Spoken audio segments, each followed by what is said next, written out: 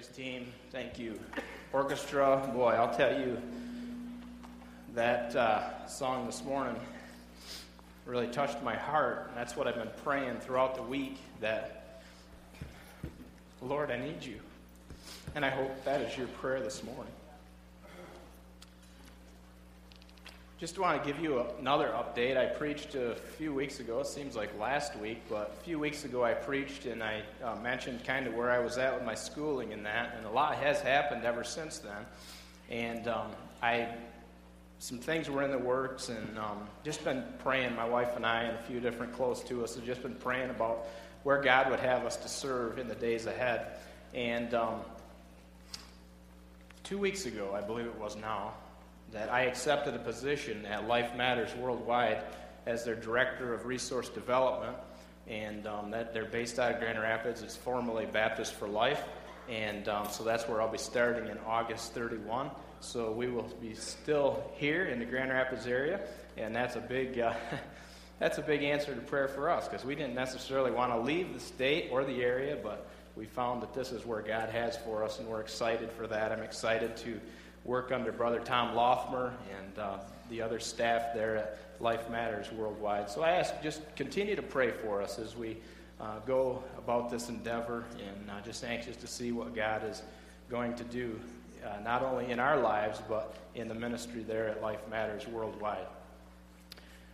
The title of my message this morning is 7 Keys for Having Success in Life. 7 Keys for Having Success in Life. And I'm going to have various passages that I am going to look at this morning, but we'll be starting out at 1 Samuel 16, if you would take your Bibles and turn with me there.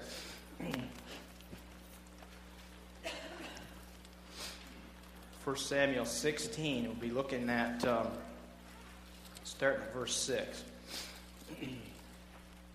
Success is something I think that everyone here probably desires to have in their life. I know for me, success is something that I would long for. I would love to be successful, and I hope that is where you're at this morning as well. But success is measured in so many different ways, isn't it? It's measured by the things that we have. It's measured by the things that we have done in life. It may be maybe you look at somebody and you say, boy, that person, they're very successful. They have a beautiful house, and their family seems to be all in order, and they have 2 nice cars in the garage, and they have a nice boat in the garage or whatever, and you think, boy, they're successful in life. But I want to give you 7 things that I believe we must carry out to have true success in life. And I promise you this morning that you probably won't hear about these things, these points, these keys in any secular colleges or universities. You may not even hear about any of these keys in a Christian college, but these are what I came up with from God's Word and what I believe it will take for someone to become successful. How can we have success? Our society, as I mentioned, teach us that if we want to be successful, you have to do this. If you want to be successful in the business world, you should probably go to business schools and get your 4-year degree and learn all what it takes to run a business. If you wanted to be a veterinarian, for instance, I think it would probably be a good idea that you go spend the 7 years, I think it is, in college and learn about veterinarian and what all that job entails. So you're probably going to need a degree if you want to be successful in that type of business, or if you chose to be a veterinarian. Many of you know the name of Roger Penske. How many are NASCAR fans here? We have, quite a few. Yeah, up on the balcony we have some. I love to watch NASCAR. Roger Penske owns the most victories of the Indianapolis 500, at 16 victories. Nobody has won more times than that car owner. And he has brought not only a successful team into the Indy Racing Series, but he's also brought it into the NASCAR Racing Series. And Roger is not only successful on the track, but he's successful off the track. In fact, I was out yesterday working, and I saw a Penske truck go by, and I thought, Roger Penske. But he's involved. He owns many, many different businesses. and he's on many prestigious boards of very large companies, and his net worth is $1.1 billion. And I think of that man, and I think, boy, he's pretty successful. Now, unfortunately, I don't know Roger Penske, but from what I've read about him, he is a successful man. But many times we look at the outward appearance of somebody. They may have their life in order. They may have that nice house and those cars, and they might have that good position. And we look at them and we say, boy, that's a successful family. But let's look at what God says success is. Starting at verse 6, just to give you an idea of what we have in this passage.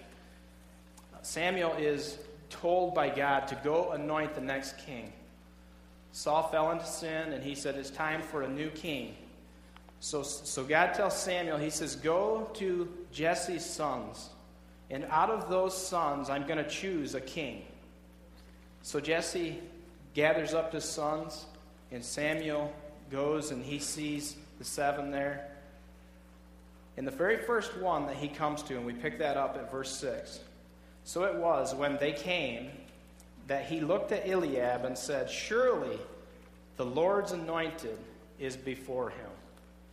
So what I'm seeing there is the very first one that Samuel saw, he thought, man, by his appearance, he looks like he could be the very next king. But let's read on, verse 7. But the Lord said to Samuel, do not look at his appearance or at his physical stature, because I have refused him.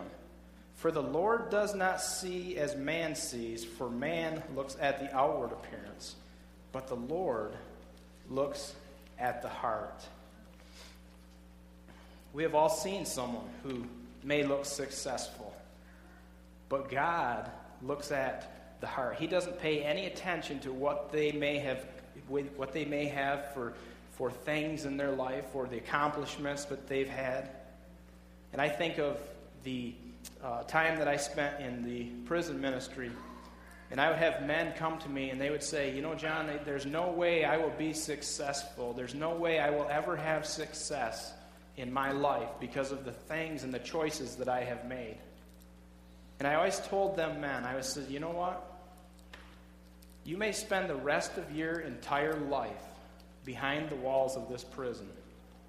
But if you have Jesus Christ in your heart, you are more successful than the multi-bazillionaire outside these walls who is lost and dying going to hell. It doesn't matter where you're at. It doesn't matter what kind of things you have. That's not what measures success. So I want us to look this morning at the 7 keys for having success. And I started with an acronym. I took the word success, and the first one is salvation. This, I believe, is the very most important key for us to have success. Are you saved? Has there been a time in your life when you have acknowledged your sin? And not only that you've acknowledged that you need a Savior. Each one of us here were born with sin. You were born with sin, I was born with sin, but there comes a point when we have to acknowledge our sin and that we need to acknowledge that we need a Savior. For me, it was as a 10-year-old boy. I was at a revival service in an old, small country church, and the evangelist gave the message, and he spoke, and at the end, he gave the invitation, and I went forward, and I asked Jesus to forgive me of my sins and to come into my heart. And I'm so thankful for that evangelist who was there that night. I don't remember him. I wish I did. I wish I knew who he was. But that evangelist was there, and I'm so thankful for my parents that they brought me that night to church. I can't imagine. What if they would have decided and said, you know what? We're not going to go tonight. I wouldn't have got saved that night. And I'm so thankful that they took me to church. John 14:6 says, I am the way, the truth, and the life. No one comes to the Father except through me. Salvation is not by being baptized. Salvation is not by tithing. Salvation is not by the good deeds that we do in life, though these are all important. Salvation is by the shed blood of Jesus Christ and what he did on the cross. Amen. We can't earn our salvation by being baptized. We can't earn our salvation by giving to this church or any other Christian organization. We can't earn our salvation by good works. We can't do enough things to earn our salvation. Jesus said, I am the way, the truth, and the life. In order for us to receive salvation, we must have a relationship with Jesus Christ.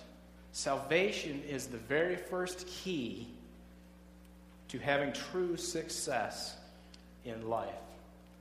Secondly, undivided love. Undivided love. Listen to this verse, and you can turn if you want to, Matthew 6:24. It says, no one can serve two masters, for either he will hate the one and love the other, or else he will be loyal to the one and despise the other. You cannot serve God and mammon. Some translations say that you cannot serve both God and money. Money can be mammon. Mammon is anything that we place in front of God.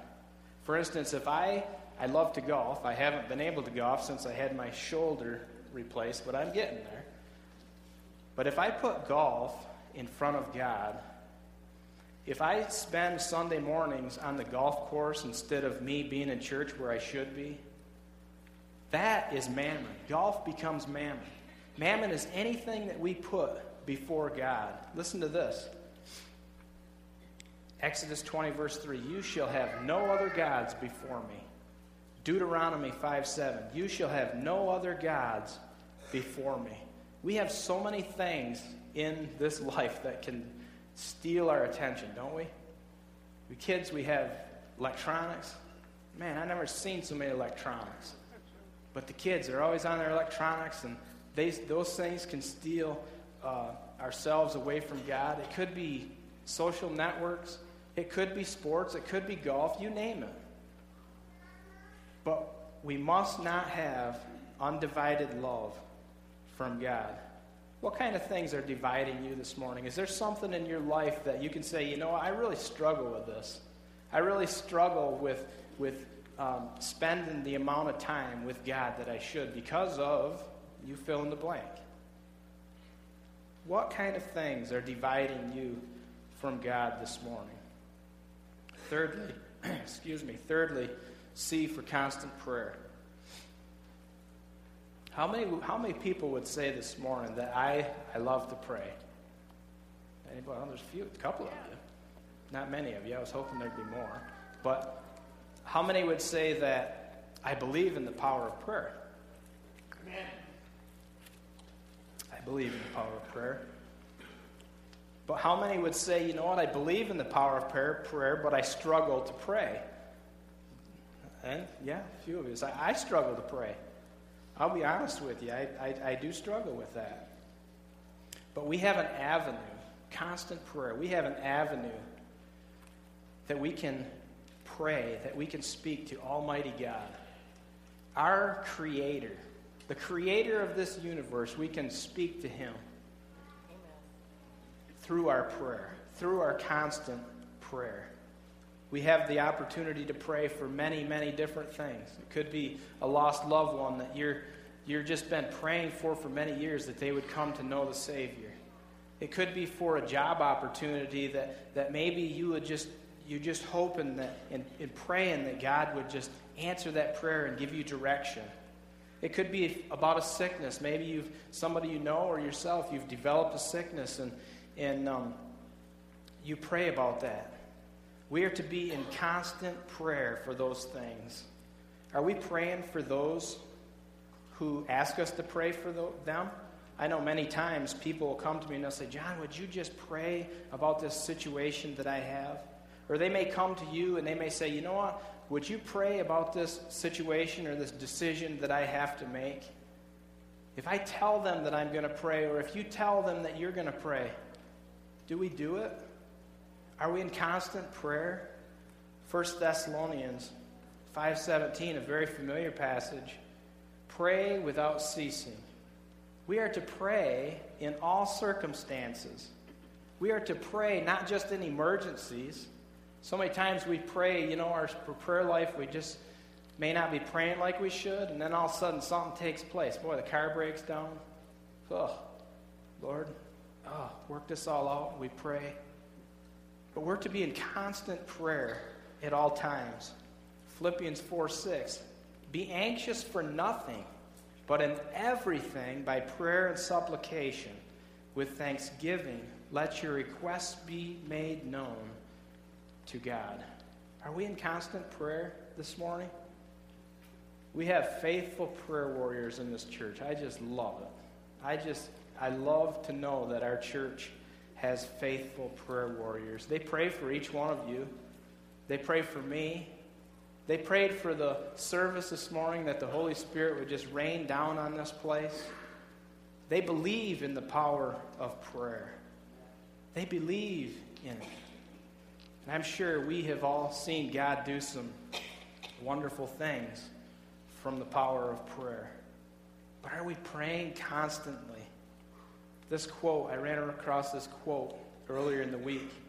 Listen to this. It says, the only prayer that goes unanswered is the prayer not prayed. Wow, you think of that. The only prayer that goes unanswered is the prayer not prayed. That is so true. That is so true. But we must be in constant prayer in order to have true success in life. Not what the world calls success, but what true success really is. Fourthly, the other C, commitment. I could probably spend a whole week on commitment, on C. This was a big one. It seems like there is no commitment anymore. This world just does not have any commitment. Men and women are no longer committed to their marriages.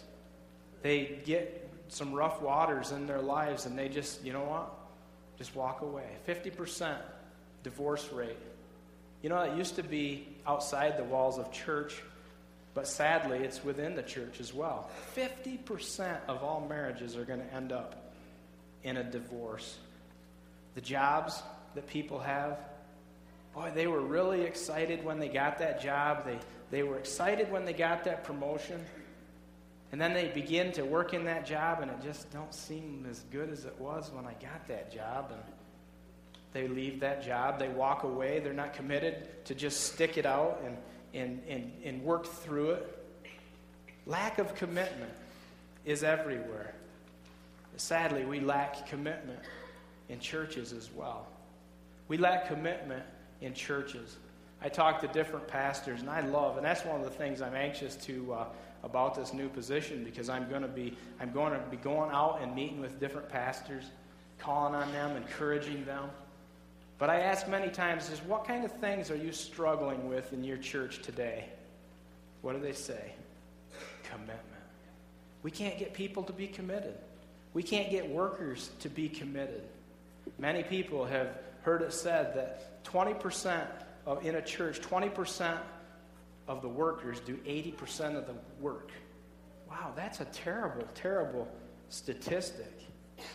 But we can be more committed to things like recreational activities or things that don't really make an eternal impact. But yet when we have an opportunity to serve in church or do something for the Lord that changes the eternal destiny of a person, we can't find people who are committed or willing to do it. Are we committed? Are we committed to the Lord's service? Matthew 6:33 says, "But seek first the kingdom of God and his righteousness, and all these things shall be added to you." We are to be committed to the things that build the kingdom.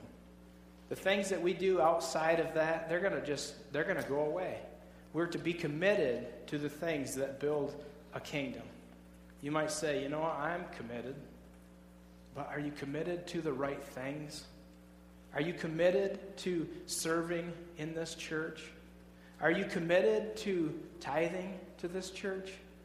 Are you serving in an area that needs ministry workers? Could you imagine what churches could do today if everyone was committed? 20% of the people do 80% of the work. Could you imagine if that was swapped? Wow, we would see great things happen for the cause of Christ. When we love God with all of our heart, with all of our soul, and with all of our mind, we will be committed to Him. We will be committed to Him. When we are committed to Him, everything that we do will honor and glorify Him, and we're going to see some great things take place. Commitment is a key to true success. Fifthly, E for evangelism. I know last 3 weeks ago or whenever it was I was here last, I brought the message of the Great Commission. Evangelism is a major key to have success in our lives.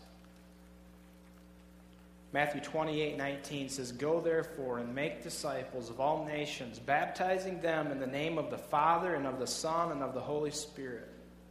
Mark 16:15 says, "And he said to them, Go into all the world and preach the gospel to every creature." We are to share the gospel. We are to share the good news of Jesus Christ with whoever we run into. That's our co-workers. That's our family. That's the person at the grocery store who we're talking to. Whether it's saying something to them or just slipping them a tract. How many times do we go into a restaurant and we carry a tract and we put that tract down so that waiter or waitress can see it? We're to evangelize, to reach the world. How is your witness today? Are you desiring to see people come to know Jesus Christ as their personal Savior? Are you desiring to see your family come to know Christ? We are all to be soul winners. We are to go and to make disciples. That's a command. Sixthly, we have sacrifice. Following Jesus requires such a huge sacrifice, doesn't it? Luke 9:23 says, "Then he said to them all, If anyone desires to come after me, let him deny himself and take up his cross daily and follow me." We must be willing to go. We must be willing to do whatever Jesus wants us to do. And this could cause us to lose relationships. This could cause us to lose the dreams that we once had. Maybe it's a career. Man, you're thinking, I'm just gonna go in this career and I'm gonna earn all this money, I'm gonna do all this stuff. But if God wants us to do something different, we must sacrifice what He wants us to do. The sacrifice that we make will never compare to the sacrifice that He made for us, will it? He sacrificed so much. Philippians 2 verse 5 through 8 says, "Let this mind be in you, which also is in Christ Jesus, who being in the form of God did not consider it robbery to be equal with God, but made himself of no reputation, taking the form of a bondservant and coming in the likeness of men. Being found in the appearance as a man, he humbled himself and became obedient to the point of death, even the death on the cross." We must humble ourselves. We must surrender. The song mentions surrender. I surrender it all to you. What are you willing to surrender for our Savior this morning? He gave up so much. He was beaten. He was spit on. He was mocked. Had a crown of thorns placed on his head. His nails driven into his hands and then hung on the cross. For you and for me. He sacrificed so much. But what are we willing to sacrifice in return to Him? The last one is S, and that's salvation. This message, it started with S and it finishes with S. If we are to be successful in life, we must be saved. Mark 8:36 says, "What shall it profit a man if he gain the whole world and lose his own soul. We can work to accumulate everything we want. The more hours we work, the more money we make. We can buy things that make us happy, temporarily make us happy. But what's it profit us? One day, when Jesus returns, or if you die before he comes, all that stuff is going to be passed away. All of it's going to be passed away. So what does that gain us? What shall it profit a man if he gains the whole world but loses his own soul? Romans 6:23, for the wages of sin is death, but the gift of God is eternal life in Christ Jesus our Lord. Have you received salvation? Have you received the key to this true success? If not, you can do it today. It's very simple. We must admit that we are a sinner. Romans 3:23, for all have sinned and fall short of the glory of God. Every one of us were born a sinner. Every one of us. We must believe in Jesus Christ as God's Son to receive that gift of salvation. One of my favorite verses, and probably the most familiar verse, John 3:16, for God so loved the world that he gave his only begotten Son, that whosoever believes in him shall not perish but have everlasting life. And thirdly, we must confess our sins. 1 John 1:9. If we confess our sins, he is faithful and just to forgive us of our sins and cleanse us from all unrighteousness. Have you received salvation? Has there been a time in your life when you've acknowledged your sinful state and you've acknowledged that you need a Savior? My friend, don't leave here today if you have not made that decision. Christians, some of you might say today, you know what, I have been saved, but some of these areas that you mentioned, I may be weak in. It may be undivided love. Something may be dividing you this morning between you and God. My friend, this morning, you need to get rid of it. You need to get rid of it. It may be constant prayer. I struggle with constant prayer. My friend, we need to start praying. Allow God to do some great things in our life through prayer. Speak to our almighty Creator in constant prayer. And what about commitment? That is a big one. Are you committed to this church? Are you involved with this church? I know many times we don't like to, I don't really want to get involved. I just want to come and just sit and listen. But my friend, we can't be bystanders. People are lost and dying and going to hell.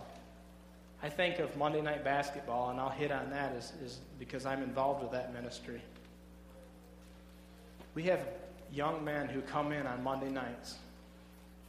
They live in our area.